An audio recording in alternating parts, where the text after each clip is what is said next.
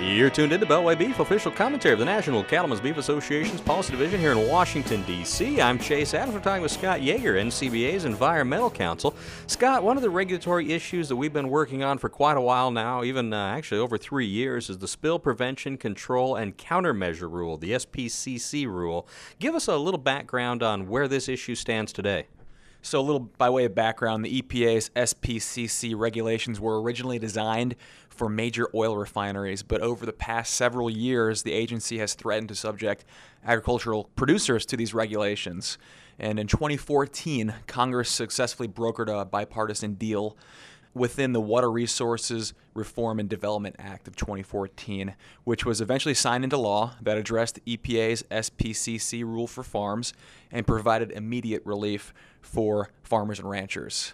In June 2015, so just this past about a year ago, the EPA published a study which raised further concerns that farms and ranches would be significantly impacted by the SPC requirements, specifically by narrowing that farm exemption.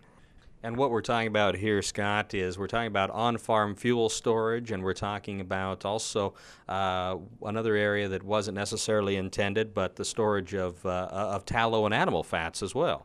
That's right, Chase. So when we're talking about the definition of oil under the SPCC regs, it includes a vast list of different things that you probably wouldn't think is oil. You know, diesel fuel, sure, but something like tallow and animal fats that are used in feed, it probably doesn't rise to the same level as storing oil or diesel on your land, but they still fall under these same requirements. So one of the things that I work closely with Senator Fisher's office is to wholly exempt fats that are used in animal feed from the SPC regulations.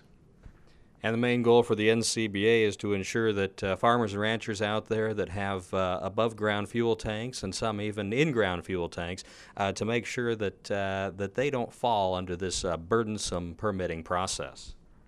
That's right. So the legislation would actually raise the exemption so that less farms and ranches would fall under the SPCC rule. And that's really what we've been trying to go after for a long time, is to protect the small and the medium-sized guys so they can continue to do what they need to do without having to work under this top-down approach of an EPA SPCC permit, or in this case, it would be a control plan, secondary storage requirements, and compliance with that. Now, in the past, NCBA supported the Farmers Undertake Environmental Land Stewardship or Fuels Act, as you referenced earlier, is the current legislation that NCBA is supporting today. The Fuels Act is back. Representative Crawford introduced it earlier this year in the House of Representatives, and just a week ago, Senator Fisher introduced her own version of the Fuels Act in the Senate.